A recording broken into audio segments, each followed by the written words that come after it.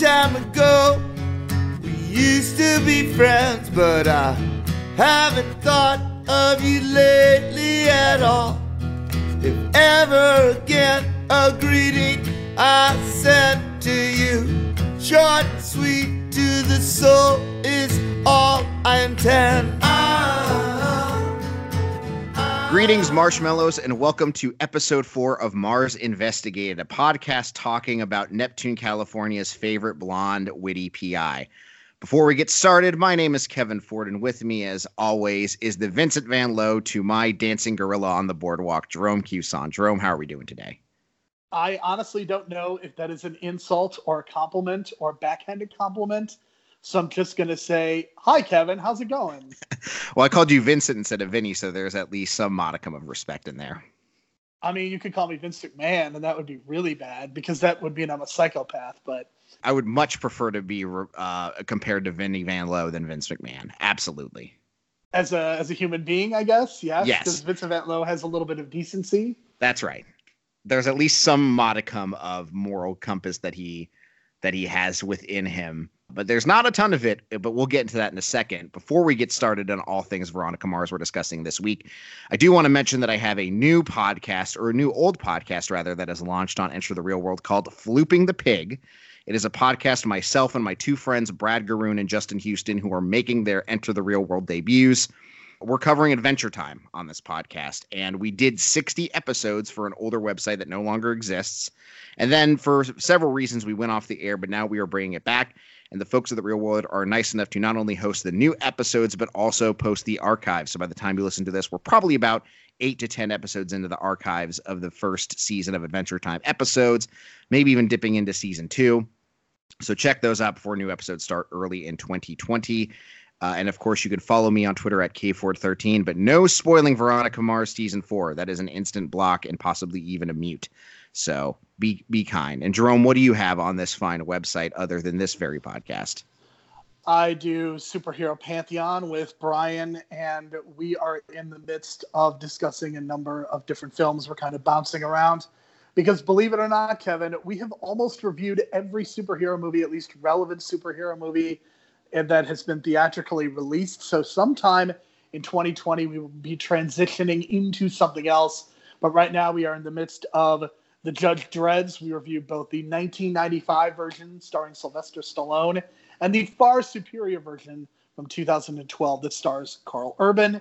And then we will be getting into 2018 stuff, which is probably what you are going to be able to listen to as we speak, including Deadpool 2, Ant-Man and the Wasp, Venom, Psy, Spider-Man Into the Spider-Verse, as well as Aquaman, all before 2019 is over with. People, if they would like to yell at me on Twitter, can always go to @JeromeC1985. People don't yell at me as much since I stopped covering wrestling, and that's a good thing. That is a very good thing. You've made a wise choice, one that I have not yet made. Well, Kevin, someday, just like Veronica Mars, you're going to have to break away and move to New York and meet Ira Glass. But does anybody truly ever break away? I guess that's sort of what we're going to be discussing here today, as more or less we are bridging the gap between Veronica Mars season 3 and season 4 with a lot of stuff to talk about today.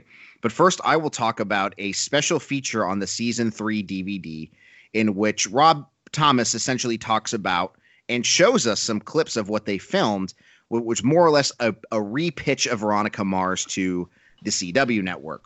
They were either already canceled or in danger of being canceled by the time that this pitch came around. Essentially what happened is that in Rob Thomas's mind, the end goal for Veronica Mars was always to end up in the FBI when she was out of college. And the pie in the sky dream would be this would happen if Veronica Mars were to make it to a season 7 or 8. But at this time, the head of CW was interested in having a police show involving a rookie officer. So in the hopes of being renewed, Rob and company put together a pitch where season 4 was serve as her start in the FBI.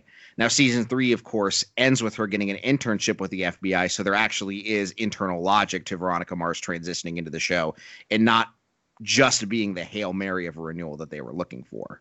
So we see actually some footage that they shot as again, it's sort of like this repitch. It's like 12 minutes worth of footage. And there's a purposeful shift to cooler tones in the show. You could tell from Veronica Mars that it's very kind of your autumn base colors, your browns, your reds, your yellows, your golds. This is very much blue, white, more cool, wintry tones here, because they wanted to show that the network that this is a very seismic shift, and one that they would allow them to both resell the show to their audience at home, but also to advertisers. And if you're watching this pitch, Veronica is the only character from the previous 3 seasons who appeared in this new version of Veronica Mars. And the pitch essentially showed her undercover as a student at a reform school for bad kids, catching the principal giving students early release from the school in exchange for sexual favors. Kind of the idea I got from this is this was going to be more or less what iZombie would become, in that it's almost an excuse for the main actress to be a new character each episode by going undercover. Somewhat in the way of Alias 2. And I always would joke with my roommate when watching iZombie that it's pretty much putting the hot lead actress in fulfilling every male's fantasies one episode at a time. You had her being a schoolgirl here. They talked about one of her partners working in a strip club. And of course, you have some romance, as there's, of course, her colleague that another rookie she hooked up with while training in Quantico, competition amongst other agents, and some classic rookie shaming amongst the FBI. Walton Goggins, a pretty big name by this point in 2019 as they're doing their podcast, would have been her boss in this show. I don't know that he was necessarily the acting tour de force that he was back in 2007 or 8 when this was being pitched, but that would have definitely been a big get in this day and age. So I know you didn't get a chance to watch this because you don't have the DVD, but just hearing that as what Veronica Mars season 4 could have been, what are your initial thoughts?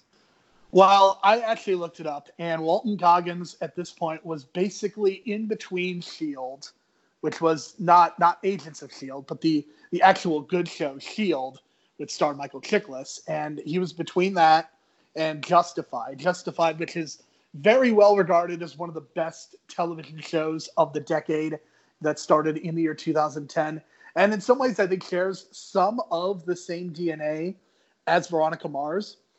I'm not sure if Walton Goggins would have gotten to play Justified. That would have been a real shame because he is really excellent on that show, but it is an interesting look at what might have been. Because, funny enough, there was a show on ABC a few years after this that was called Quantico that would have basically dealt with things in a very similar way. It was, of course, not Veronica Mars / Kristen Bell, but they definitely would have covered, I think, a lot of the same territory. And it is understandable as to why the CW would want a show like this, as opposed to whatever Veronica Mars was in season 3. Fundamentally, I don't think the 3rd season worked.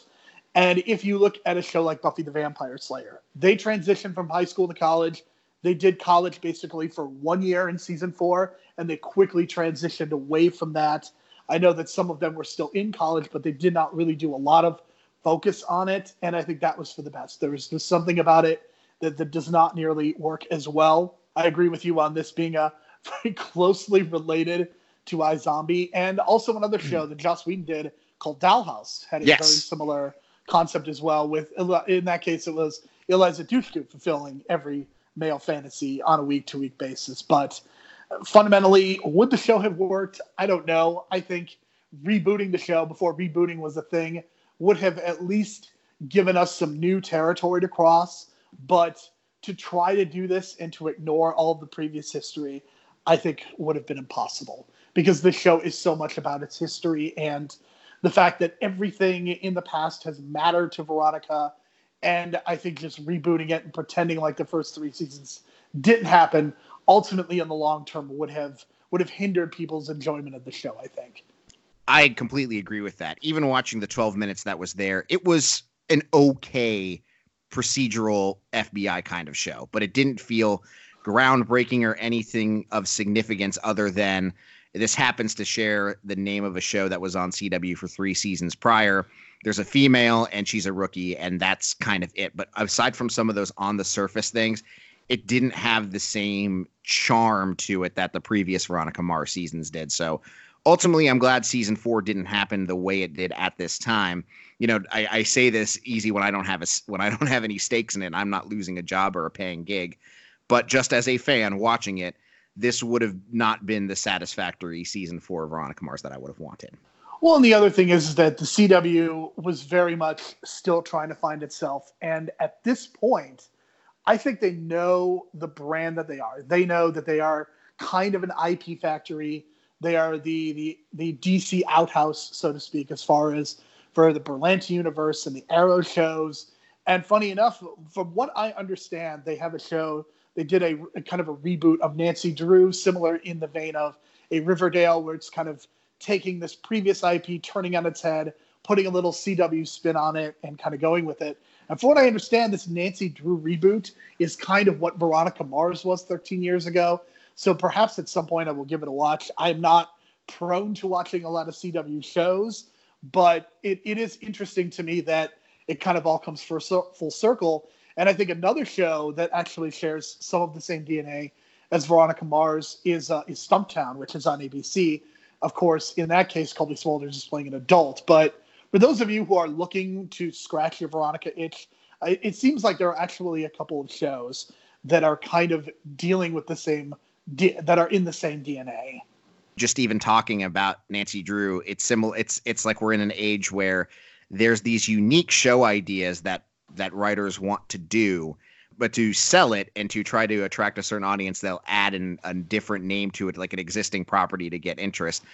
That jumps to mind, and then something like Riverdale also jumps to mind. Maybe not necessarily sharing the same DNA as those shows, but they call it Riverdale. But really, once you get into it, it isn't your typical Archie comic from back in the day that you're watching on your screen every single week. So I think that's kind of an interesting trend we're going through right now. Is reboots and getting old properties and nostalgia is not a new thing, but I do think it's interesting how they're doing it now. We're going to give you this name, but under the guise of something maybe a little different than what you expected. Well, and I think so many of these companies are going to be starting streaming services. They have already started streaming services, and we've kind of been in this transitional phase for so long. And this is a transitional phase that is going to be ongoing. It may never end, because I think when this Veronica Mars movie started, I think we thought we were going into a different era than what we are actually going into, because at the time, there was really not a streaming service that was putting out original content at this point. And it seemed like the avenues for how Veronica Mars could come back were still limited. But at this point, as we know, there are a million streaming services, and the odds of something being rebooted are pretty significant. For sure. And, I say this, that it's easy to say that Veronica Mars going away at this point is easy to say we don't have any skin in the game. But I really think you can't have Veronica Mars without Kristen Bell and Rob Thomas. And it's not as if either of those people were hard-pressed for work at the time. After Veronica Mars, Kristen Bell was the titular character in Forgetting Sarah Marshall. She did a couple other movies like When in Rome. And on the TV side, she got to be in Heroes for 2 seasons. As you had mentioned, she was the narrator for Gossip Girl. And then she got one of the lead roles in House of Lies, which would go on to have 5 seasons as a lead character there. So she's doing plenty of work, and that's just main work. This isn't talking about just random appearances here and there. Rob Thomas would go on to reboot 90210 as one of the co-creators of that. He had one of my favorite shows, Party Down, for a couple seasons. He even relaunched Cupid for a season. One of his older shows came back for a year. And you have to imagine that iZombie was germinating in his brain during this time as well. So there's all this going on. And then all of a sudden, in March of 2013, a Kickstarter comes out. Now, were you aware of the Veronica Mars Kickstarter when it launched on March 13th, 2013? And did you contribute? I had a vague idea of what Kickstarter was. And for me, it was still this kind of new space where things could get funded. And I think we have since seen Kickstarter evolve into something almost completely different, because at the time, I do remember the Veronica Mars Kickstarter. I remember that they had been kicking around a number of ideas to possibly reboot it, either in book form, comic form, coming back as a TV show, coming back as a movie. There were all these different ideas, and this seemed to be the one that stuck, because I think there's always this idea of the movie is the pinnacle. The TV show's great, but the movie is the pinnacle of kind of achievement. And I think you even see that with a show like Community, where they were joking 6 seasons and a movie. We've gotten 6 seasons, we haven't gotten the movie yet. We'll see if that happens at some point. But in this case, yes, I did contribute to the Kickstarter. And I think that what this did is I think it fundamentally reshaped fandom, in some ways good, in some ways bad, because at this point people are making literal investments into the things that they are fans of. And I think we can get into a conversation about whether that is a good thing or a bad thing at some point. But ultimately, this proved that there was an audience. Maybe it was not a big audience, but when 91,000 people are willing to put up the money for this Kickstarter project, I think that just shows that there is a segment of the population that really wanted to see this. And that's just the people who contributed to the Kickstarter and also would eventually go on to watch the movie. I mean, obviously, that did not have a lot of success, but it still made a decent amount of money at the box office for what it was. And just being able to get this project off the ground, it's kind of a miracle. It feels like it was a miracle at the time, but ultimately what I think ends up happening is you get kind of all these reboots and it doesn't feel as special as it did back in 2013. I would agree with that. This is really like lightning in a bottle. So some general background on the Kickstarter. It launched on May 13th, 2013 at 10:30 a.m. Pacific time, and $2 million was the goal. And I think the movie was in some ways the best served way for Veronica Mars fans, because I think a lot of people wanted Veronica Mars to come back, but more or less they wanted to tie up the loose ends that were left hanging in season 3. So if all they got was a movie to give them the answers to some of those questions, that would have been a satisfactory end to a lot of these fans. So this is, of course, like a little under 6 years since season 3 had ended. So I guess there probably was at least a question there, like what level of fandom is still out there that is hungering for Veronica Mars to come back. And they put out this very funny video on the Kickstarter, which is still archived. You can go back on the Kickstarter and watch this video. That included Kristen Bell, Brian Hansen, Jason Dohring, Enrico Colantoni, and Rob Thomas. So at least let you know that these people were on board for the project. And there's a really fantastic documentary on the Blu-ray or DVD that is specifically about the Kickstarter, showing Rob Thomas literally clicking launch on his computer, going through that process, his emotional process of watching it all go down. Same with Kristen Bell. It's really worth your time if you happen to have the DVD or the Blu-ray. And if there was a lot of, who knows if it'll make this goal, we'll see. And it made its goal in under 12 hours. And it blew everybody away, it seems like, genuinely. Like, I don't think anybody expected that this movie, rebooting a show more or less from almost 7 years ago, was going to get the audience coming to it, and to raise $2 million in under 12 hours is a major accomplishment. The Kickstarter still was getting money as it was going along. It didn't just end at $2 million. It's not really how the Kickstarter thing works. And on the last day of the Kickstarter, to count down the end, Rob invited some fans to meet him at a local bar. He only expected about, 3 dozen or so people to show up, and ended up hosting a crowd of 700, which included Jason Dohring himself coming by to help count them down. And in the end, you had 91,585 backers, pledging a total of $5,702,153, making it the most backed Kickstarter project in the website's history in terms of number of backers it had, and the highest funded film. And so not only was this a big accomplishment for Veronica Mars, but it became this huge Kickstarter achievement point that it got national news coverage because of it. And it felt like a really big deal at the time when this movie got funded, and it created some new fervor for the show itself. I think it did, and I think it kind of brought some fervor to Kickstarter as well. I think some of that has gone away, as I think what ended up happening is some high-profile projects did not, either got funded and did not happen.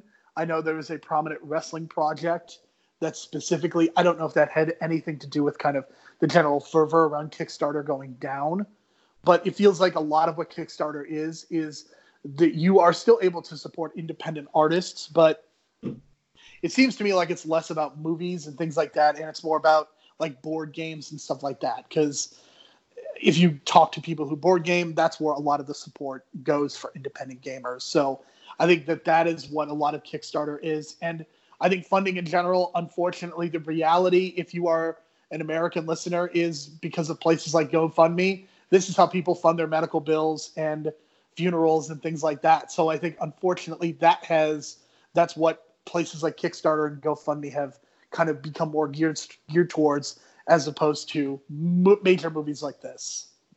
Yeah, and I know exactly. You're talking about the Wrestling Retribution Project, which for people who don't know was like this Jeff Katz, who had written some movies and done some television shows, launched this Kickstarter to do like a 12 episode one series wrestling project that got well over its funding.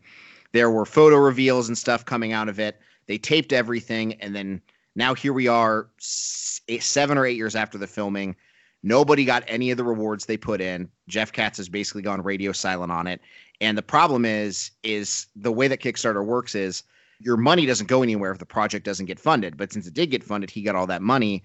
And there's really been no repercussions from Kickstarter or anybody for them to get their money back for a failed project. So I know at this time, for at least wrestling fans, it soured a lot of them on funding similar projects, but not just that, but other projects in general. I did not fund the project, and that was not the reason I didn't. And it was at the time that I lived with a roommate who did. So I figured, well, we're going to have one copy of the movie in the house. Why make it two? And at this point, like, it was already funded. So it wasn't like me not funding it was going to hurt it or make it not be made. So, but I did eventually buy my own copy of it. That's how I watched it. And I was able to watch this documentary. And if you did buy this digitally and you end up buying a copy of it physically one day, it's like $6 on Amazon or something at this point. That documentary is really, really good. Definitely the best special feature on the disc itself. We get this movie coming out in early 2014, and we're catching up with kind of where all these characters are. So at this point, we learn that Veronica, after her 1 year at Hearst College, did transfer to Stanford, her dream place, finished out her degree, then moved to Columbia Law, where she graduated at the top of his class. At this point, she's living in New York City with Piz, who's a radio DJ in the city.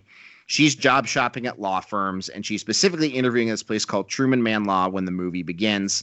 They do bring up the sex tape of her and Piz there, and she just makes a note that, you know, that was made and distributed without my consent, and that's something that she has left in her past. So it's something that they mention, but it's obviously something that Rob or whoever was writing didn't want it to become like a crux of it. So they mention it early and they move on, and I think that was a really good way to handle it.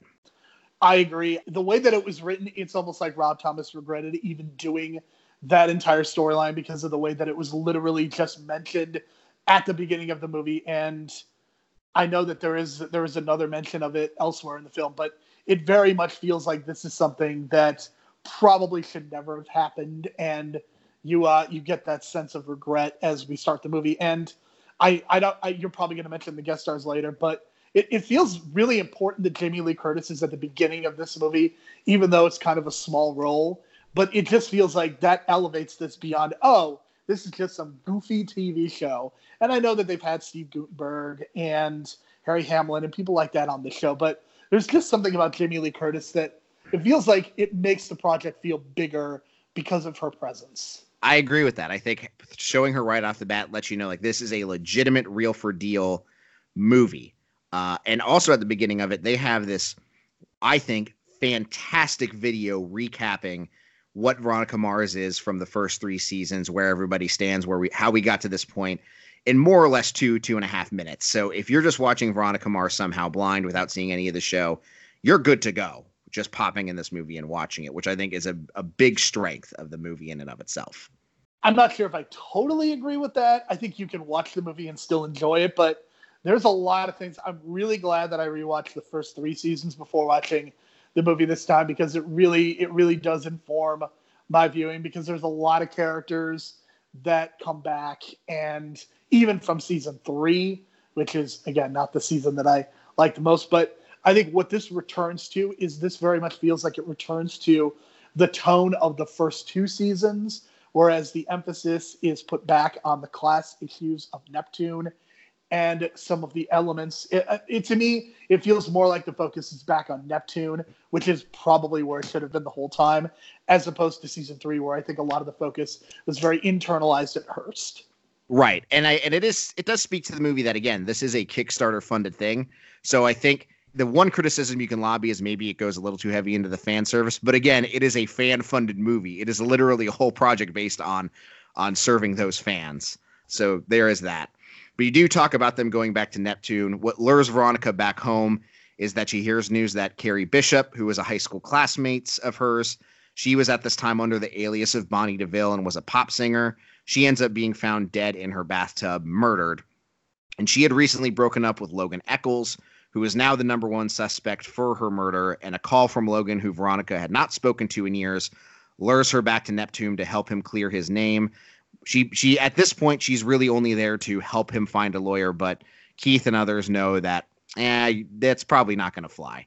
And at this point, Logan is he in the Navy? Is that the distinction of the armed forces he's in at this time? I believe that is what he is in, even though he is involved in flight, as some of the books talk about, but he is technically in the Navy. And I think that we clearly see Logan transitioning into becoming a more respectable adult. And if you want to talk about fan service, so we can get into that discussion this month, we are definitely going to get into that next month for season 4. Logan is the ultimate example of that, because whereas he is a very immature brat in the first 3 seasons, here he is a fully realized adult.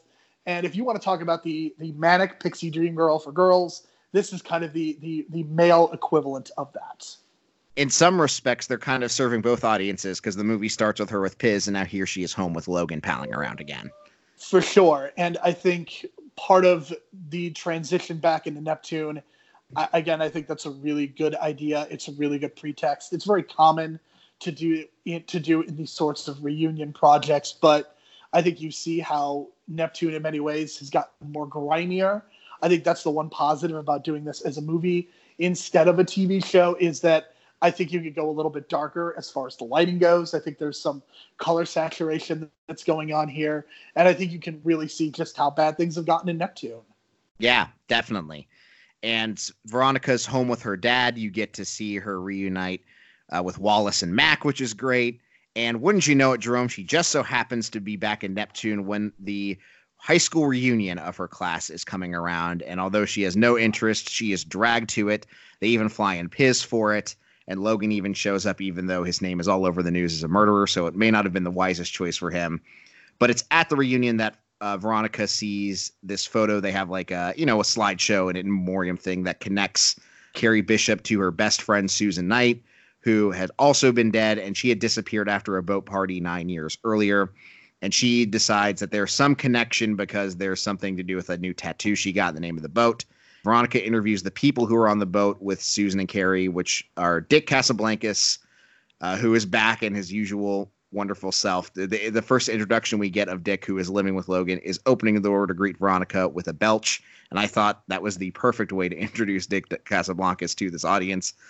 Also on the boat were Gia Goodman, so Kristen Ritter is back, and her fiance Luke Haldeman, who was another classmate. And then a student we had not seen previously, Stu Cobbler, a.k.a. Cobb, played by Martin Starr. One other criticism of this is that if you're going to have a brand new character introduced like this, someone who you just didn't happen to see it through seasons 1 and 3, something's up with this guy.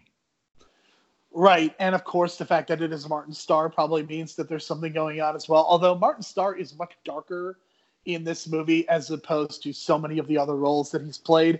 I'm particularly thinking at this point, people probably know Martin Starr more from the Spider-Man movies than they actually do from Freaks and Geeks. But I think that is where he made his name, was on that show. And he has since gone on to kind of be a character actor on a number of different projects. And I think it's been really great that he's been able to kind of survive in the Hollywood atmosphere and even gets to play a role in this movie. I also want to say, I think Kristen Ritter is so much better in this movie than she was in the second season of Veronica Mars. Maybe it's kind of the seasoning. Maybe it's kind of going through other TV shows. Maybe it's going through Breaking Bad at this point. But she just comes across so much better. I think her performance is so much more spot on and precise. And you can definitely see this Kristen Ritter is so much more prepared to play Jessica Jones than the one that I saw in season 2. So I just wanted to highlight a couple of those things. And Carrie Bishop is someone that we've talked about before, but unfortunately the actress who played Carrie Bishop was not able to return. But it kind of works out for the story they're telling. To an extent it does. I think it would have been nice if they had gotten Leighton Meester because, of course, by this point she was a big star from Gossip Girl, Kristen Bell, the narrator of Gossip Girl. So it would have been a nice symbol to have her back, but I don't think it makes it. It's not too big of a deal, but I think for people who are trying to follow this after watching the show, I think it could get a little bit confusing because it is a different actor portraying the role. Yes. Yeah, that always is definitely confusing. And yeah, you had Ryan Hansen and Martin Starr were also both in Party Down. So it was somebody who carried over from Veronica Mars into that project and somebody new that would become part of this Veronica Mars movie from his first project with Rob Thomas. And yeah, this is definitely different from not only just the Spider-Man movies and Freaks and Geeks, but even like his roles in Silicon Valley and Party Down as well. So it's nice to see Martin Starr doing some different acting chops you don't usually get to see. For sure. I really appreciated him. And so this really sucks Veronica into this process. She's not just sticking around to help Logan find a lawyer and then bail, although she this same night gets a job offer from Truman Man Law. Well, maybe not the same night, but a couple nights earlier. So she's ready to go back to New York with this new job at this place she interviewed. And she's also getting ready to meet Piz's parents for the very first time. But she gets so deep in this process that she keeps delaying her time getting home to Neptune, missing this meeting with Piz, that Piz decides, you know what, you're getting drawn back in there, and I wish whatever was drawing you back in there would get you to get on the plane and come home to see me. So he terminates their relationship, and Veronica ignores far too many Truman Law phone calls that they rescind her job offer, which unfortunately is found out by Keith as they leave it on her home answering machine, and he is not pleased because he sees her getting sucked back into this old life too, when he has this great vision of her not getting stuck in the PI world, that she's going to make more money and be able to be somewhat legit in the world of law and not have to slum it back in Neptune. But something about Logan, something about Neptune is pulling her back in, and we see it causing problems both in her personal and professional life.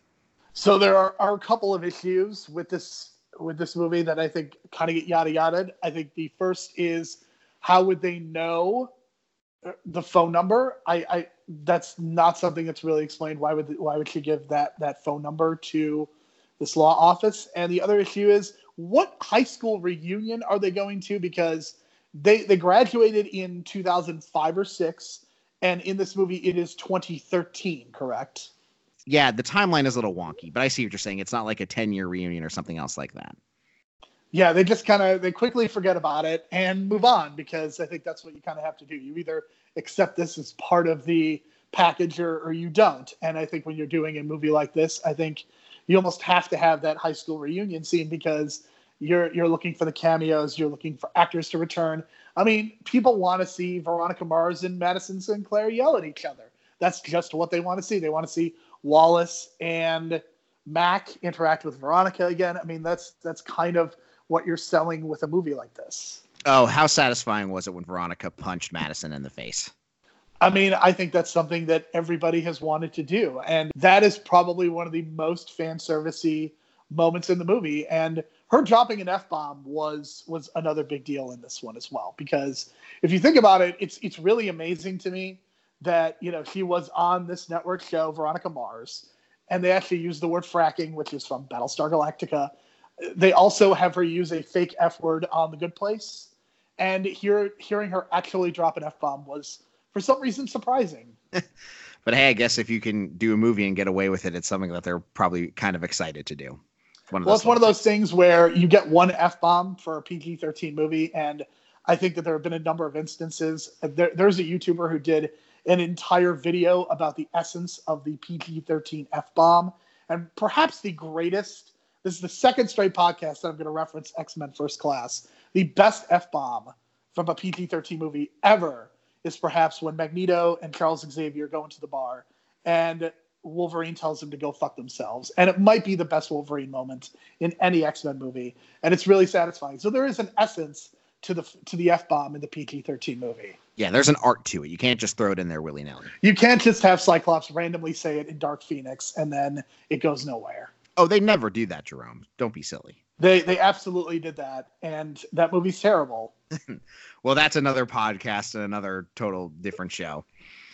So what happens is Veronica realizes that the details behind Susan's death were sworn to secrecy amongst those on the boat, and that clues from Carrie's new album led whomever on this boat to believe that she was ready to confess, so she was killed to keep quiet. Now, fortunately for Veronica, they're able to get some footage that led them to some suspects, because old Vinnie Van Lowe had left tablets at the MTV Movie Awards with spy software on them, and there was footage implicating Gia as the person who lured Logan out to Carrie's new house to check on her to make him the prime suspect for the murder. And we actually have a new Sheriff Lamb here, as we know that Don Lamb was killed in the show. But now his brother, who is called by many to be worse than him, Sheriff Dan Lamb, his older brother, is now the sheriff of the town, played by Jerry Connolly. And they bring this evidence to Veronica and Logan to him. And he says, I don't care what evidence you have. The public believes that Logan is the culprit, and that's how I'm going to portray him regardless. And there's this hat that says free hugs that Logan is wearing that, unbeknownst to new Sheriff Dan Lamb, they are recording him saying this, and that will become important later in the movie. But a new Sheriff Lamb, somehow worse than the old one. But this is another, to me, a little bit like Jamie Lee Curtis. Seeing Jerry Connolly in this movie adds a little bit of prestige to it, I suppose. Jerry O'Connell is really good in this movie. I don't know if he had watched the previous performer who had played Don Lamb, but I mean, he basically nails the character in every conceivable way. And I think with someone like him he's this very handsome actor. And I think just like Harry Hamlin, it feels like he is better served in kind of these character roles where he's kind of in a supporting role and not necessarily the lead of something. And it's unfortunate that we are never going to see him play this character again, because I think he really just nails the feel of the Lamb brothers in a way that was a huge and pleasant surprise. And even though he's in this movie for maybe 5 or 10 minutes, I think he's really, really excellent. I agree. He does a very good job in this movie. What ends up turning out is that Susan overdosed on the boat, and Cobb, Martin Starr's character, had an incriminating photo of everybody else dumping her into the ocean and was using that photo to blackmail them for various things like bankrolling him, being his friend, and for Gia specifically was blackmailing her into sex, to the point where he had an apartment across the way from her so he could see her at all times. She wasn't even allowed to have curtains. Veronica gets her to confess of this. She gets killed by him. Veronica gets the cops to come and arrest him. And then the video at the end of the movie is basically showing Cobb with this confession, and a little bit of the mood changes for the sheriff. You know, there's some community outcries for him to be lambasted as the sheriff. That's really the main crux of the story of the movie. What did you think of this story overall? Well, I think that one of the issues that comes up for me is, how are you telling your stories? Because there's so many different forms that you can tell your stories in these days. Between, you've got the movie, you've got podcasts, you've got limited series runs, anthology shows, you've got broadcast networks. So how are you telling your stories? And for me, I think the question that I always ask myself is, why are you telling this story in this particular form? And for me, I don't think that Veronica Mars works as well as a movie, at least under the constraints that they were under, because they were trying to do a lot of fan service in addition to trying to tell this story. So the fundamental problem with the story is that it doesn't feel as developed as it did, as previous Veronica Mars mysteries have done. And that's by its very nature. This is an hour and 45-minute movie. It's just not going to be able to do that. So I think a lot of things get lost in the shuffle. They don't work nearly as well, unfortunately. And ultimately, I think the mystery would have been fine if we had gotten to see more of it and if it was more well developed.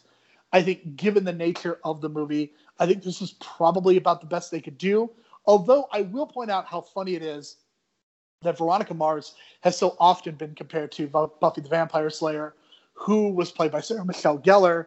The main plot line of this movie feels like it is a ripoff of I Know What You Did Last Summer, which also starred Sarah Michelle Gellar.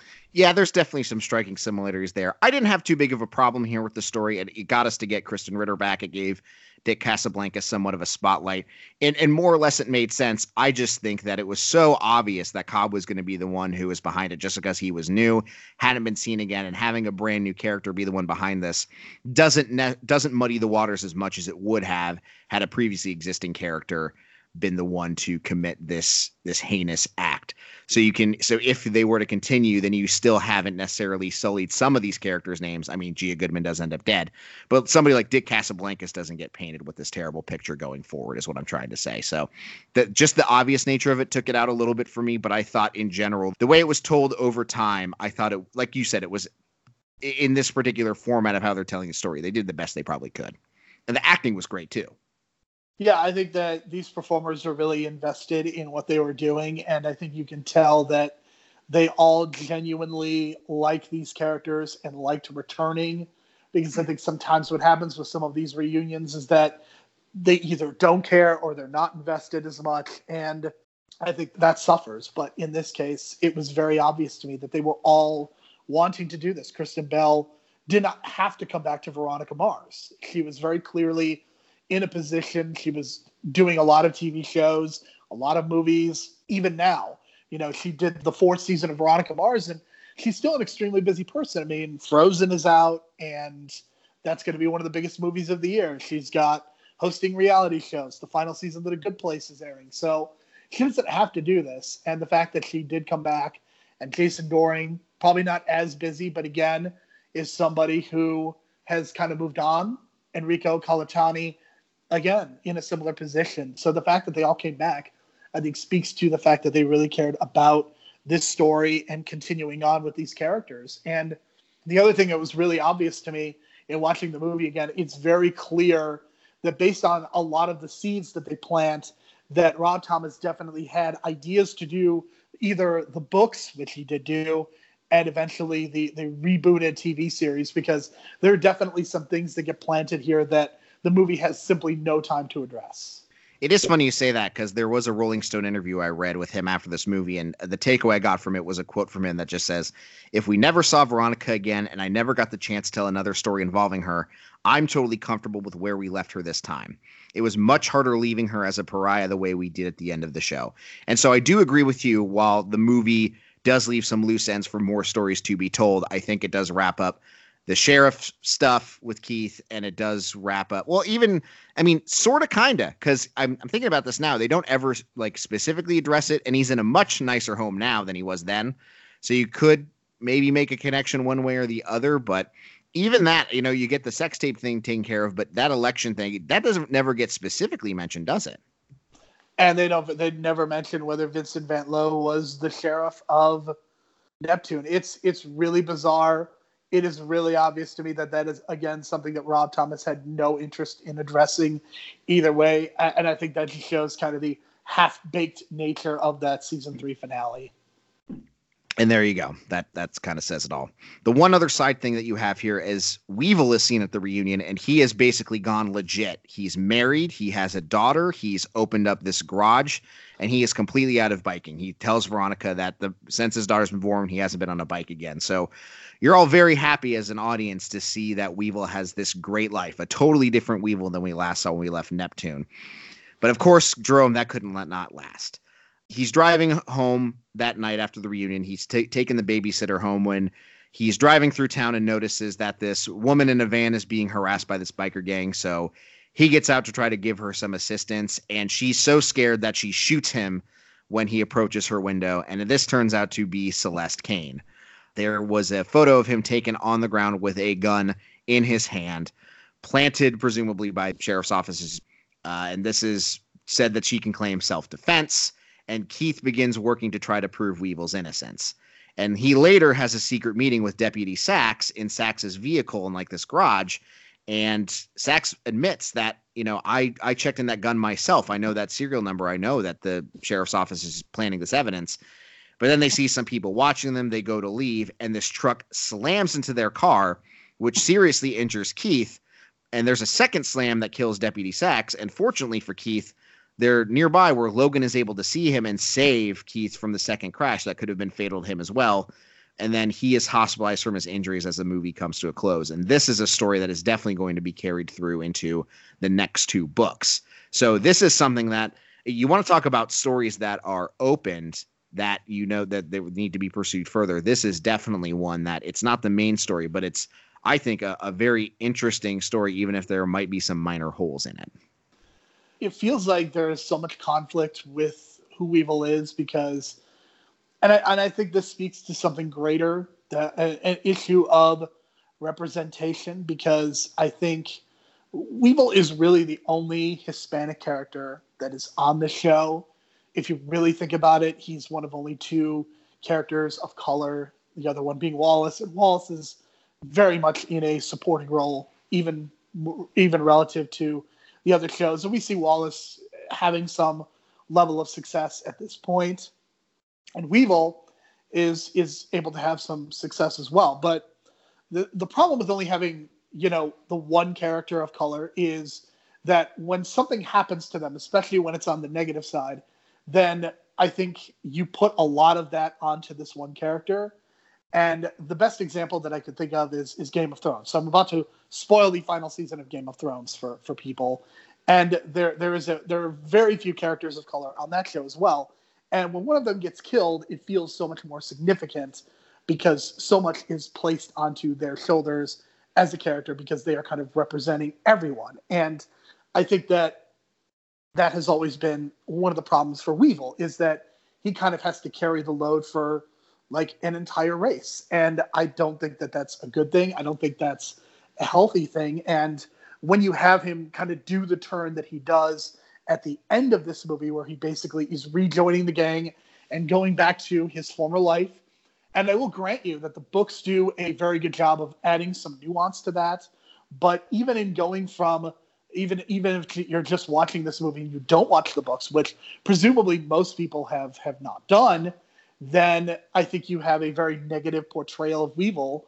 And it's one of those things that I have never thought has worked about the show. I think the way that they have treated Weevil has they kind of done him dirty in a lot of ways, because they keep like dangling the carrot, have him getting the carrot, and then there's a new carrot, and they're just constantly doing this back and forth between them. And I know that Rob Thomas, as a storyteller, definitely likes his kind of bittersweet endings, but it really feels like when you have issues of representation, as so many movies and TV shows do, that you run into this problem. Yeah, the treatment of Weevil is very strange, because you are happy to see him back in his life, and then the movie ends with him riding off in his old biker gang again, and you kind of throw your hands up, and it's like, listen, I know that there's probably some people who are happy to return to the status quo, Veronica Mars and old, but at the same time, like, this was good character growth. This is something I enjoyed seeing, and there was definitely a little bit of deflating I had to see Weevil put back in such a position. I guess there's fewer stories to be told with Weevil if he's not in this, but there's a little bit of laziness to that too, I think. And at the end of the day, if you are doing this movie, and I know that maybe you want to continue moving on with this story, like, do you have to involve Weevil in future Veronica Mars stories? That's the other thing. I mean, there's like, this is something that I always discuss with Brian, is this idea of the false binary. Do you know what a false binary is, Kevin? I know that term, but I'm having trouble putting it into words. So the basic idea of the false binary is that you are creating two choices for yourself, but the idea is that they are false choices. That Weevil is either this one thing, he is either this good person, or he's a criminal. And I think from a storytelling perspective, it's really tough to negotiate that, because the idea seems to be that either Weevil is interesting as this kind of shady character, or he is uninteresting and we can't do anything with him if he's on the right side of the law. And I just, as a storyteller, as a screenwriter, when you get paid millions of dollars, you can do whatever you want. If you have to, that's the whole idea of creativity to me. And when you do this to Weevil on a season by season and movie by movie basis, it makes me question what your creativity level really is. Yeah, I agree. And I think in some respects, the books get a little more creative in some ways. And I think it's better utilizing past characters than some of this. But we'll get to that in just a second. The movie essentially ends with Logan and Veronica giving it the old, not college try again with their relationship. Mac, who at the time was working for Kane Software, she leaves to help out with some day-to-day stuff at Veronica Mars since Keith is recovering. Wallace, I forgot to mention, is now the lead basketball coach at Neptune High. Weevil has returned to his life as a biker, and Keith is still recovering in the hospital. And it looks like Veronica is back in the fold at Mars Investigations as we end the movie. So with all that stuff, overall thoughts on the movie? Would you say this is thumbs up, thumbs down, thumbs in the middle? I would say my thumbs are slightly up. I think this was a really enjoyable, watchable movie in some ways. I think it's significantly more watchable than season 3. I think I liked a lot of the elements. I don't think there was anything actively bad. I know that there's some people that kind of detest the idea of this movie, because it is so fan servicey. And yes, there is a lot of fan service, some of which is good, some of which is bad. But I think what I appreciated is the fact that they were able to complete the story, even if there was never another book or another movie or another TV show. There was at least some sense of this story has been wrapped up and Veronica Mars has kind of ended where she started. There's also kind of this melancholy feeling of, oh, Veronica's just back in Neptune and back to her old life. And I think there is kind of a sadness to that, because the thinking is that, well, you can't really go home again. And I think with a lot of these reboots and these TV shows that are coming back, I think there is a sadness to them, because a lot of times the characters are basically in the same position as they were when those respective shows and movies ended.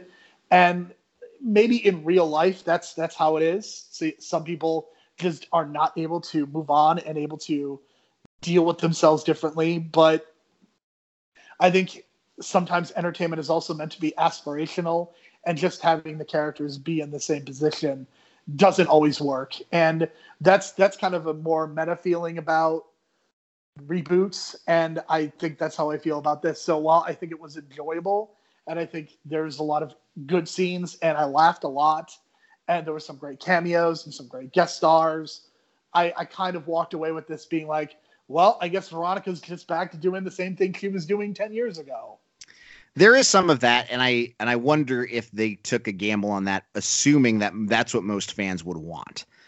And to play devil's advocate, I do think there is something kind of interesting that you had both Weevil and Veronica try to escape and better their lives. Weevil within Neptune, Veronica trying to escape it, and then falling back into their old patterns because of X, Y, and Z. But also something kind of interesting that the one person who really truly has made leaps and bounds in their life and come out to the better place is Logan Echolls himself. Somebody who was behind the eight ball more than any of these characters, ended up cleaning himself up the most and coming out the most smelling like roses, in a better position than he was when we last left him. I can see that. I have to be honest. I think my seeing season 4 undoubtedly is changing my ability to have this conversation, because I think that is undoubtedly going to color.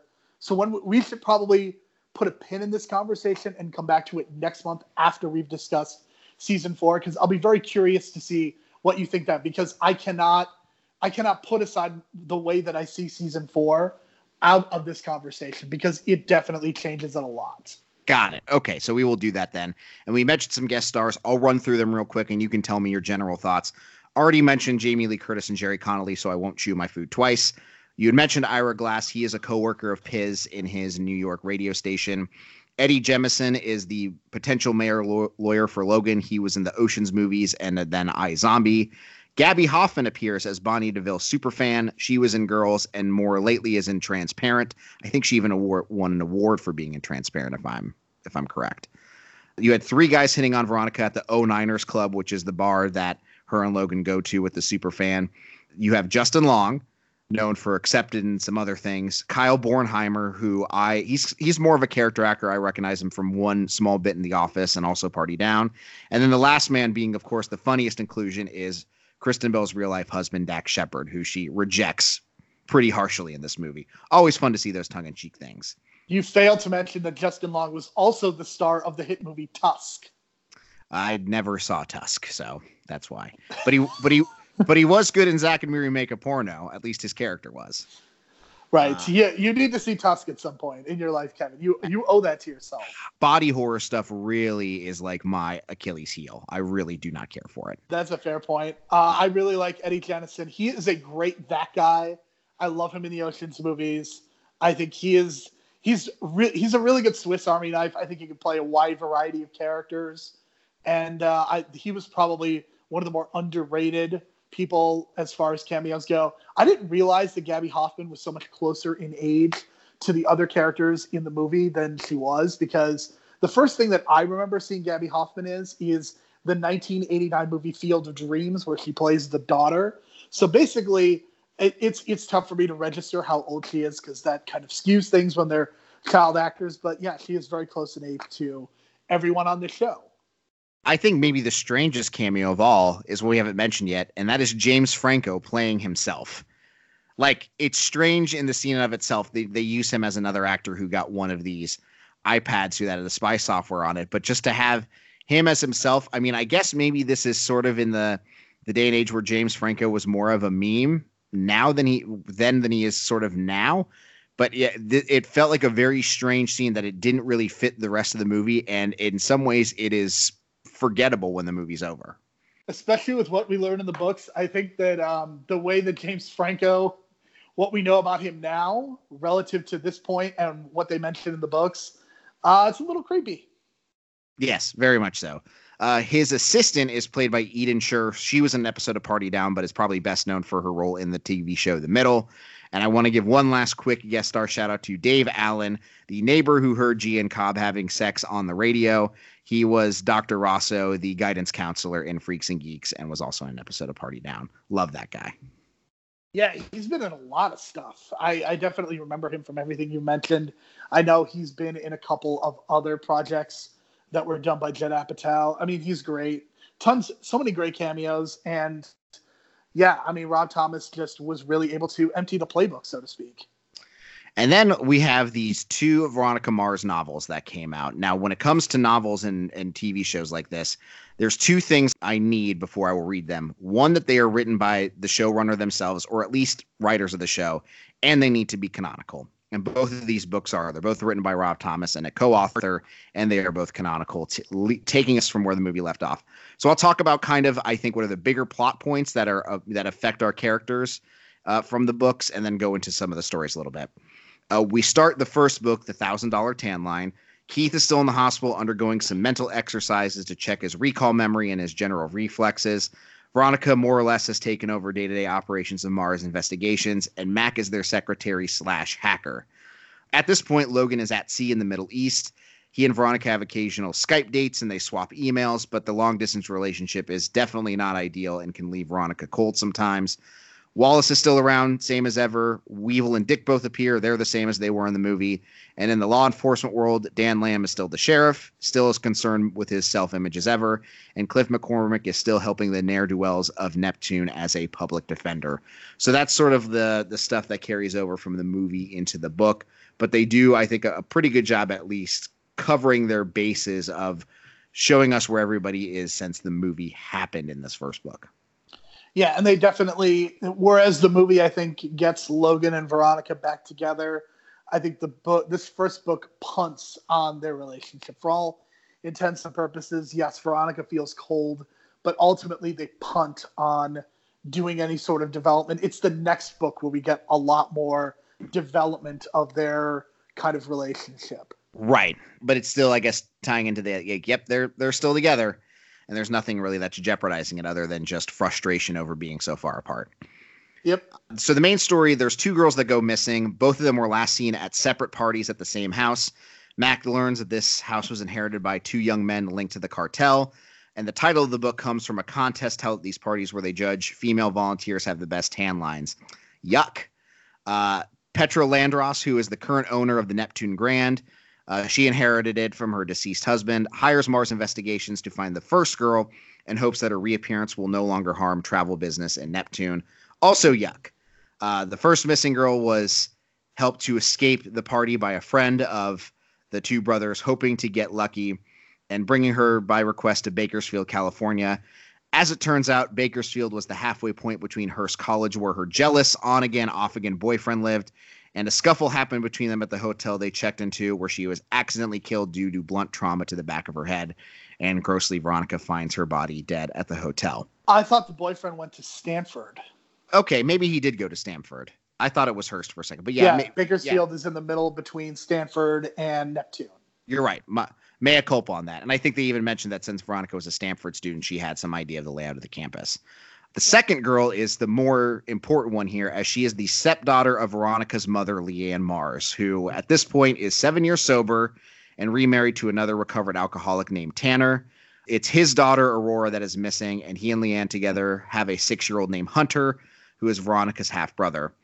In the end, Aurora going missing was a plan between Tanner and an old friend he used to grift with, And they try to get some of that sweet sympathy cash they saw roll in from the first girl to help them. Speaking of Kickstarters. And Aurora tries to double cross her father and his friend by trying to keep all of the money for themselves. She gets caught by Veronica, and thankfully Keith comes to Aurora and boyfriend's apartment just as they were contemplating killing her. The book concludes with Veronica accepting Hunter, her half-brother who's 6 years old, as part of her family, and internally reconciling her poor feelings against her mother. And Rick Keith is returning to the office of Mars Investigations, at least part-time. So obviously, bringing back Leanne Mars to the fold, I think, is the biggest part of this book. I think it's an interesting choice, but what did you think of her and Veronica's relationship in this movie and how it evolved by the end? Well, I think one of the big questions that I always had is why did we never see Veronica's mom again after basically season 1? I mean, we saw her a little bit in season 2, but really don't get a chance to ever explore that relationship. So I'm glad that we did get to explore it this time. I just think it's unfortunate that once again we are bringing a character back into the fold and having horrendous things happen to them. This is one of those properties where if you are a character, you do not want to come back, or you may either end up dead in a really bad position or in the hospital. Something bad is going to happen to you if you return to this world, apparently. Rob Thomas as a storyteller, I'm just so fascinated by the way he tells stories. And especially it's because, I've done this deep dive into Veronica Mars over the last few months and rewatched the first 3 seasons after watching season 4. I've seen a lot of iZombie, and just him as a storyteller, I think he is a very mixed bag because it is seemingly like he wants to exist in a world like network television, but the stories and the tones don't really fit in with that. The tone that he has very much is more in line with something that you would see on streaming or cable. And in the next book, I think that is actually very well represented by a show that is on the DVR of one Keith Mars and Veronica Mars. Yes. Which we'll get into. But just as a storyteller, Rob Thomas seems to have a almost a nihilistic way of telling stories, I guess. Which, hey, if you want to talk comparisons to Buffy, there is some of that in there too. No one ever ends up happy in the Whedonverse is a phrase I tend to live by. There is, but I mean, I think it's a little bit different, and I'm having a hard time just classifying why it's different because I've seen so much more of Veronica Mars than I have of Buffy the Vampire Slayer. But I would say that there is very similar DNA between those two properties and the way that they tell stories. I mean, I think even some of the same creepiness exists between Rob Thomas and Joss Whedon as well. That's fair. I do like how the relationship was handled. It wasn't a totally quick fix Band-Aid for either of them. They were cordial, so it wasn't all just screaming matches and whatnot. But there was definitely a sense of realness between them. And they end on good terms, but not great terms. And I think that is also a realistic way for them to go out. And I think if you didn't have this half-brother in her life, there may have been an easier way to have a clean-cut split from them, just kind of a let's agree to live apart. But I think Veronica does want to have her half-brother in her life.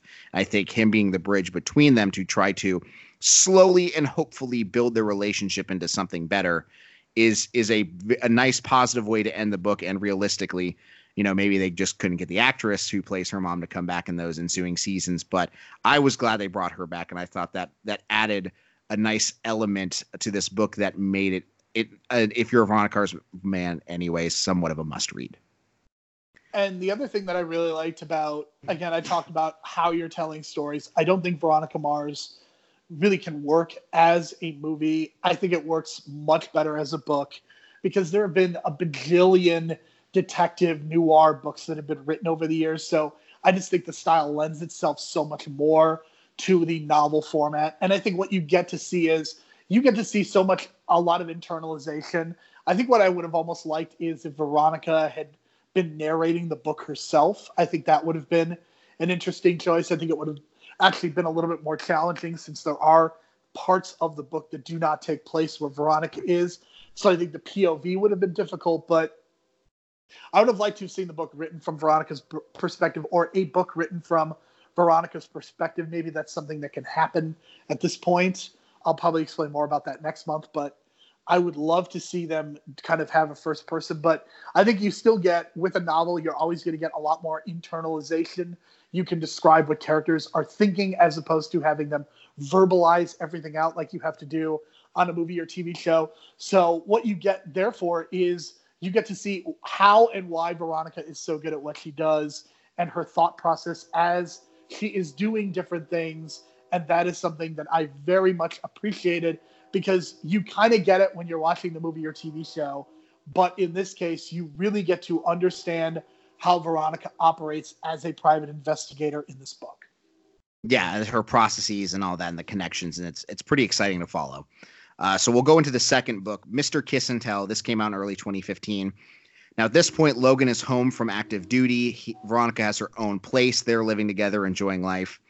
But there's all these like little reminders that their time together is oh so fleeting. Like, for example, there's one morning where she catches Logan learning a foreign language, and she begins to worry that maybe he has some plans, some future plans that would keep them apart for good that she's not clued in on. And then one day they're enjoying a barbecue at Keith's house when Logan learns one of his comrades passed during a plane accident, and he is called back onto duty early, which cuts their time at home a little bit short. And maybe my favorite chapter in the whole book is they're enjoying breakfast on the beach before she has to take him to the airport. And Logan relates to Veronica how enlisting saved his life and gave him purpose, which eased some of the tension she had about Logan choosing his job over her, which of course is something that she does often herself. We even saw in the movie, and they both realize this is something they need to reconcile if they want to stay together. So I think in that respect, it's interesting that they have these lives where they're drawn to these professions that they choose, and they know that it is to the detriment of their personal lives and their relationships, but for whatever reason, they can't seem to break away. Logan's being that this is what essentially cleaned up his life, and mentioning he was even on the verge of having very casual thoughts of suicide, and how this literally saved his life, and putting into that picture didn't make it feel better for Veronica. And the way this was written and the way Logan stated it was, I both thought, very real to Logan himself, but to me was one of the best things I think about this book was Logan explaining why he enlisted and what that meant to him. And it sort of gives you a peek into his life between season 3 and the movie itself too, which I thought was very valuable. Yeah, I think that is something that we desperately needed, because he basically is one character at the end of season 3, and in the movie he is just almost a completely different character. So I definitely appreciated that as well. I really liked the first book more. Mr. Kiss and Tell is much more plot heavy. There's a ton of exposition. There's a ton of plot that is going on. You almost have 3 or 4 different stories going on in the book, and I think it at times can be difficult to follow. So if you are more into plot, Mr. Kiss and Tell is probably going to be your jam. If you are vested in the Veronica-Logan relationship, you definitely want to read Mr. Kiss and Tell, and you can almost skip the first book for that reason.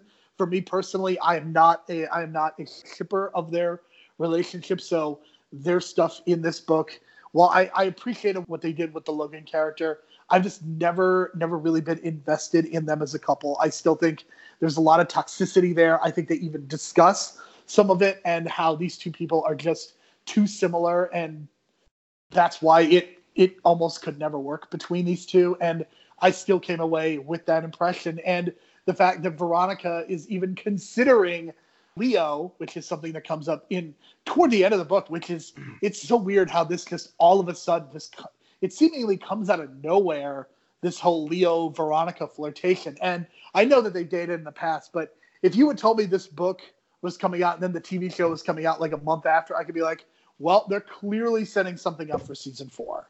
I hated Leo's involvement of this. It felt very forced. Like, I guess we need to have a male character that is going to maybe have Veronica think twice. And since Teddy Dunn is no longer in it, I already forgot his character name in the show for some reason. Duncan Kane. Yes, Duncan Kane's in Australia. Piz and her broke up, and he's in New York. The only other male character she's dated that the audience would know and care about is Leo, so I guess we have to throw him in here. But that was part of the book I really did not like. It was fine that they worked together and solved the case together, but I thought the maybe romantic tension stuff was really unnecessary and just there to satisfy a need that nobody wanted. I don't know. For me, Rob Thomas does not write rape cases very well, and this was another case of where somebody was accusing someone of rape when it didn't actually happen. This is multiple times that he's done it. I was going to say the second time. He's done this multiple times. It's really gross, and I would almost prefer that he just not write about it anymore in any form of Veronica Mars. I agree. Yeah, that was the thing. When I read it, I was like, really? Another rape case? And it's different from the one we experienced in season 3, but it wasn't like I was dying for his new take on rape in this book either. So yeah, that definitely made me roll my eyes when I realized that's what we were in for. And sex workers as well, and some shaming of them that happens. Of course. But one of the more important things is Weevil is acquitted of all charges against Celeste Kane. There's a big celebration, and Keith and Cliff then convince Weevil to file a lawsuit against the sheriff's office for planting the evidence on him. Keith is, as we know from talking to Deputy Sachs in the movie and all this, has been putting together evidence of several occasions of the sheriff's office doing this, and he feels compelled to assist Weevil and get him a nice chunk of change. And really what happened is this lawsuit with Celeste Kane, this also fills a little bit of gaps, and there just wasn't enough time to explore the movie. But because of this lawsuit against Weevil, that's what lost him his garage business, because there weren't rich people from Neptune willing to give him his business anymore. This kind of made him jaded and results in returning to his biker lifestyle, which may ultimately cost him his wife and kid too. There's been problems with him and his wife at this time. And winning the lawsuit is essentially his way to get his life back. But then one night, Veronica and Keith learn via the news that Weevil instead settled with the department and dropped his case. This makes things tense with him and Veronica. She talks to him, but really deep down she understands, because for Weevil it wasn't all about getting justice from the sheriff's department, but it was about trying to get a nice chunk of change to get his life back on track and maybe not lose his daughter and his wife. There's some realism to this, because it would have been a little annoying if everything in the book just turned out great. It doesn't necessarily make you think the best of Weevil, but I can at least understand where he's coming from, and I do think it is more interesting for this to be the way it goes than it does for it to have all turned out great. And also, I think you needed this lawsuit to be done with before the climax of the book with the sheriff's election coming up as well. That was my thoughts on it anyway. Again, the execution of Weevil's character has not always been the best, but I think they just about did what they could. I think they had to. Rob Thomas kind of wrote himself into a corner, and this was clearly the way that he had to write himself out. And I think that's all understandable. I think that works for the most part. And I really do like the idea of getting Lamb out of there. I understand that he is a great foil, but I think having some payoff, especially if there was never going to be another movie or TV show, I think that was really great. But what I was wondering about the Marsha Langdon, it was never clear to me what they were doing with her character, because it very much seems like Keith does not trust her for some reason, but that's not something that he ever articulates to anyone else. And the implication that I was wondering about was it one of those things where he thought that she was either in on it or she was just snitching and she was still involved, or like what was up at that situation? Because it was never clear to me how he felt about Marsha Langdon. So I never got the sense that he didn't trust her, but what they explain about Marsha Langdon is that she comes back to town. She wins the sheriff election to Marsha Langdon. Keith knew her from her childhood. She ended up as like a teenager being ostracized from her family because she found cocaine in her brother's room, who was like the high school football star, but he got caught up with some bad people, and she reported him to the police. And this obviously caused a rift in her family. But then she went on to have a 30-year tenure in the Army, and she retired. She returns to Neptune after seeing the news of the corruption and is trying to help clean up her hometown. What made you think that Keith didn't necessarily trust her? There was definitely something where I think that they mentioned that there was like a wistfulness to him, feeling nostalgic all of a sudden, maybe something about his injury bringing that to light, but I never got a sense of distrust here. So what made you feel that? I don't know, because Keith tends to distrust everyone, so I think just the way that it was written, that's the impression that I was getting. And the fact that he seemed so hesitant to really discuss her with Veronica. I mean, this is not something that is actually in the text, but it's just something that I was wondering about and wanted to get kind of your position on. But I tend to agree. And it seems like I was just reading too much into it as far as this plotline goes, because there's no longer a Lamb in charge. No longer a lamb in charge. And it's interesting to me that they introduced a new character and had them become the sheriff. Because again, this was in January 2015 when this book was written. It's not as if they knew a Veronica Mars season 4 was coming where this character could be fleshed out. We learn more about her. So they at least introduced a new character and took a risk in this way. And I think if there's any instance where that's the case, I don't know there's anybody else in this town I would feel great about becoming sheriff again, unless it was Keith, I suppose. No, and at this point, with his health being what it is, it definitely wasn't going to happen. But we do have another blonde being traumatized, Kevin. That's an important part of this. Yes, we do. So that's the main crux we talked about. There's this girl found more or less an abandoned part of Neptune, and it turns out to be Grace Manning. And if that name rings a bell, this was Meg Manning's younger sister that Veronica and Duncan found out was being abused by their father in season 2. She is now a theater student in college, living on her own, completely free from her parents. And she purposely wrongly accused one of the hotel staff. Also not great because it turns out to be an illegal immigrant. They don't really delve too deeply into that, but there's some things you can dive into that just have bad implications. I want to interrupt you and just say that they mention ICE in this book. And I know that people have only begun to realize that ICE is a thing since the election of the current administration, but ICE was around during the previous administration, and there were a hell of a lot of deportations, and I think a lot of people of a certain political persuasion did not discuss it because of who was in office, but ICE has been around for a long time, and it's not great. Yeah. We'll leave it at that for now. This is not the right podcast to get into that discussion. No, but I think when you mention what, because if people go and read this book now, they're going to see ICE, and I think it is worth mentioning, but not worth discussing extensively. Yeah, I would agree with that. So some investigating from both Mac and Veronica lead them to find one of the possible suspects is Charles Sinclair, which is Madison Sinclair's father, but we're reminded that this is also Mac's birth father.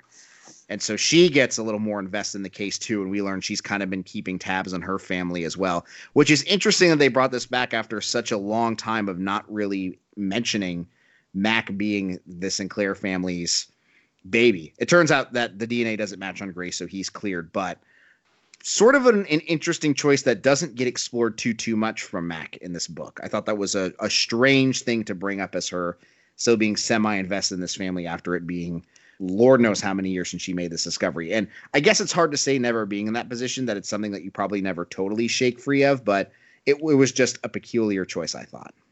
So Veronica has this very hard moral code, it seems like, with so many people, and we see this on a consistent basis, but Mac plays in the moral gray areas, and it seems like Veronica is more than okay to play in those moral gray areas when it comes to Mac. And I think that is also something that would be worth exploring, is like, what exactly is Veronica's belief system, and how is that evolving and changing as she grows up into being more of an adult, and even now at this point getting into middle age. Yeah, and I think you're right. I think Veronica is okay to turn a blind eye to some of Mac's practices as long as she isn't made fully aware of it and if it's in the best interest of their case. But this, I think, because it's so personal, I think it kind of catches her off guard. But later they investigate Mitch Bellamy, who's a football coach at a local college. He's a basketball coach. Oh, I'm sorry. He is a basketball coach.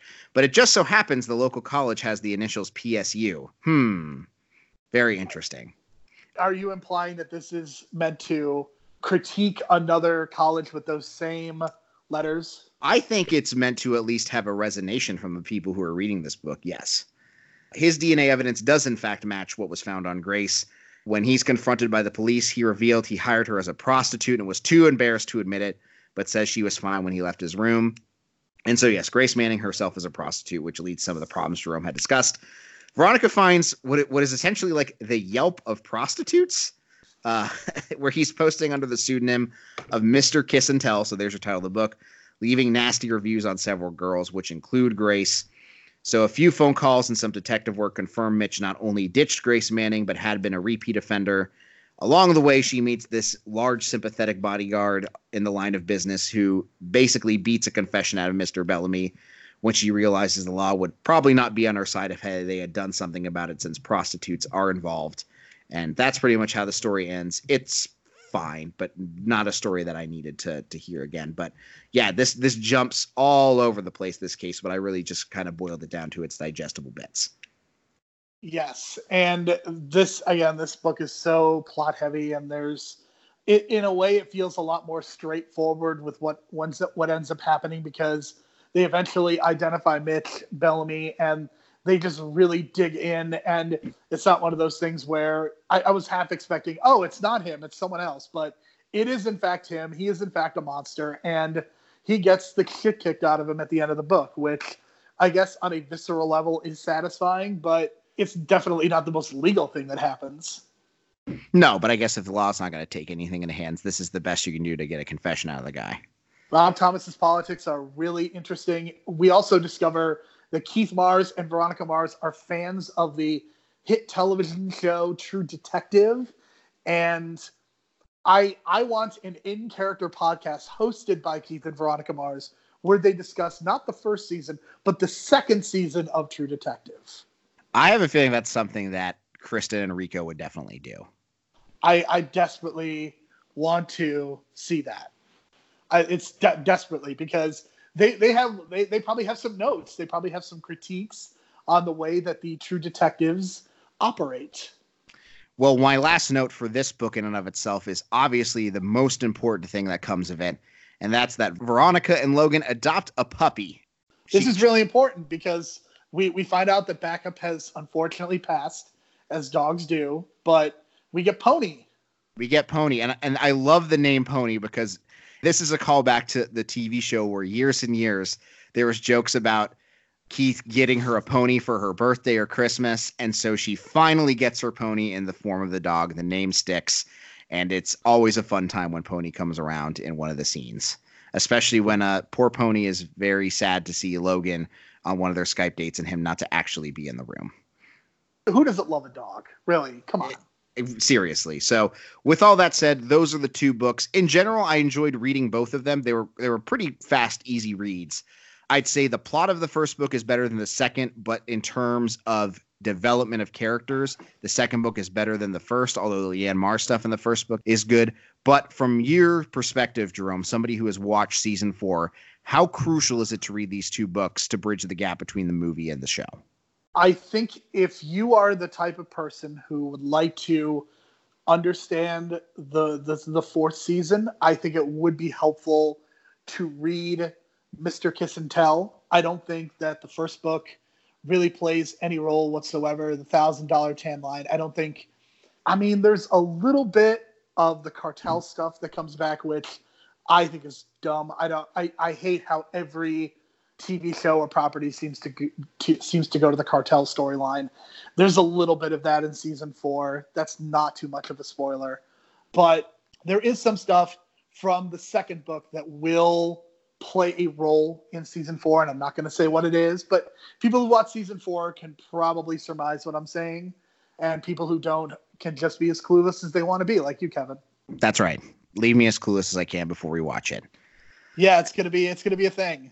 Well, the final thing to talk about before we wrap up this episode is that there was this short show called Play It Again, Dick. It was on CW Seed, which I guess is like an internet-only CW network outlet thing, from September to November 2014, where it's essentially Ryan Hansen pitching to CW a spinoff of Veronica Mars centered on Dick Casablancas as a private eye. And most of the episodes, these mini episodes, they're between, 9 to 11 minutes each, is Ryan Hansen trying to recruit ex-cast members to be involved with very mixed results. The funniest ones being Francis Capra, who wants to be shown as a serious thespian, only agreeing to do the show if he can be given something real he can sink his teeth into. Percy Daggs wanting his character to be more of a badass. And then you even get iZombie actors Rose McIver and Robert Buckley guest starring in some of these. So iZombie's already pretty much under the way of being shot, so they're thrown in here as a bonus. And we see two actors in this that aren't in the movie or the books. You get Clarence Weeman returning, disguising himself as an Asian chef in the hotel kitchen to aid with some murders that Celeste Kane wants to do. And then you get the ghost of Cassidy appearing to speak to Dick to help him with some of his cases. And the best part of this is that Dick keeps promising Cassidy to find his killer, and Cassidy rolling his eyes telling him, "I've told you, I jumped. You don't need to find my killer." Needless to say, Dick Casablancas, not the best PI. And the other great thing that they do is they couldn't get Teddy Dunn to come back as Duncan Kane. So who do you think would be one of the worst choices to take over as Ryan Dunn here? Well, that would be Ryan Devlin, who, and if that name does not ring a bell, that is the actor who played Mercer in season 3. That is who Ryan Hansen hires to take over as Duncan Kane. Sure, it's confusing, but Ryan Devlin's just very happy to make it. It seems like there's a lot of meta commentary, especially with what Francis Capra and Wallace wanted when Percy Diggs, what they want to do. That feels very meta. Yeah, it's funny. It's totally unnecessary to watch, but if you got, $5, $7 in your coffers and you want to buy them on Amazon Prime, it might be worth your while. I think it's on iTunes too. And it ends up that the CW passes on the show. And they say the reason they're passing is that their fans are accustomed to a certain level of competence from a television show. But the show gets picked up in Japan. So things always come out on top for Dick, I suppose. Always, in every way. And that's it. That's everything I have to cover for that bridges the gap between seasons 3 and seasons 4 of Veronica Mars. I do find it really interesting and somewhat of a weird choice that the movie is not available on Hulu to watch if people are watching along. I'm sure that is a streaming rights issue. Warner Brothers is in charge of the Veronica Mars property. I'm sure that Veronica Mars is going to be available. The movie is on HBO Max. We are still waiting. We are still waiting for any updates on season 5. If there is going to be season 5, where it's going to be streaming, how this is all going to work, because we are in a brave new world. And the only Kristen Bell news that has come out recently is that she is going to be the narrator for Gossip Girl once again. So she will be involved in HBO Max in some way. So there you go. So yeah, so I guess as of this, Jerome, this is our penultimate episode. We'll be back next month, of course, to talk season 4, but Mars Investigated might be a completed project already. It may very well be a completed project. I have a feeling there's going to be a season 5, and I have a feeling that there is going to be an announcement at some point. It's like I'm surprised that it has not occurred at this point. I really thought that they were going to either renew it or cancel it once again, or Kristen Bell was going to say, I'm not doing it anymore. But here we are still waiting for it. And next month is going to probably be our longest episode. I have a feeling it's going to be a long one. There's going to be a lot to discuss. Well, we're already going pretty long here, so we appreciate everybody for listening. Any final thoughts on the movie or the books before we put a pin in this and we go to season 4? Well, I'm going to publicly say this while this is being recorded. Kevin, as soon as you get done with season 4, I'm ordering you to text me your immediate reaction because I'm going to read it on the air next month. Got it. Okay, I will do that. So get my immediate reaction, and we'll do a deep dive into season 4 of Veronica Mars. But in the meantime, thank you so much, everybody, for listening, and we will see you next month with the possibly ultimate episode of Mars Investigated.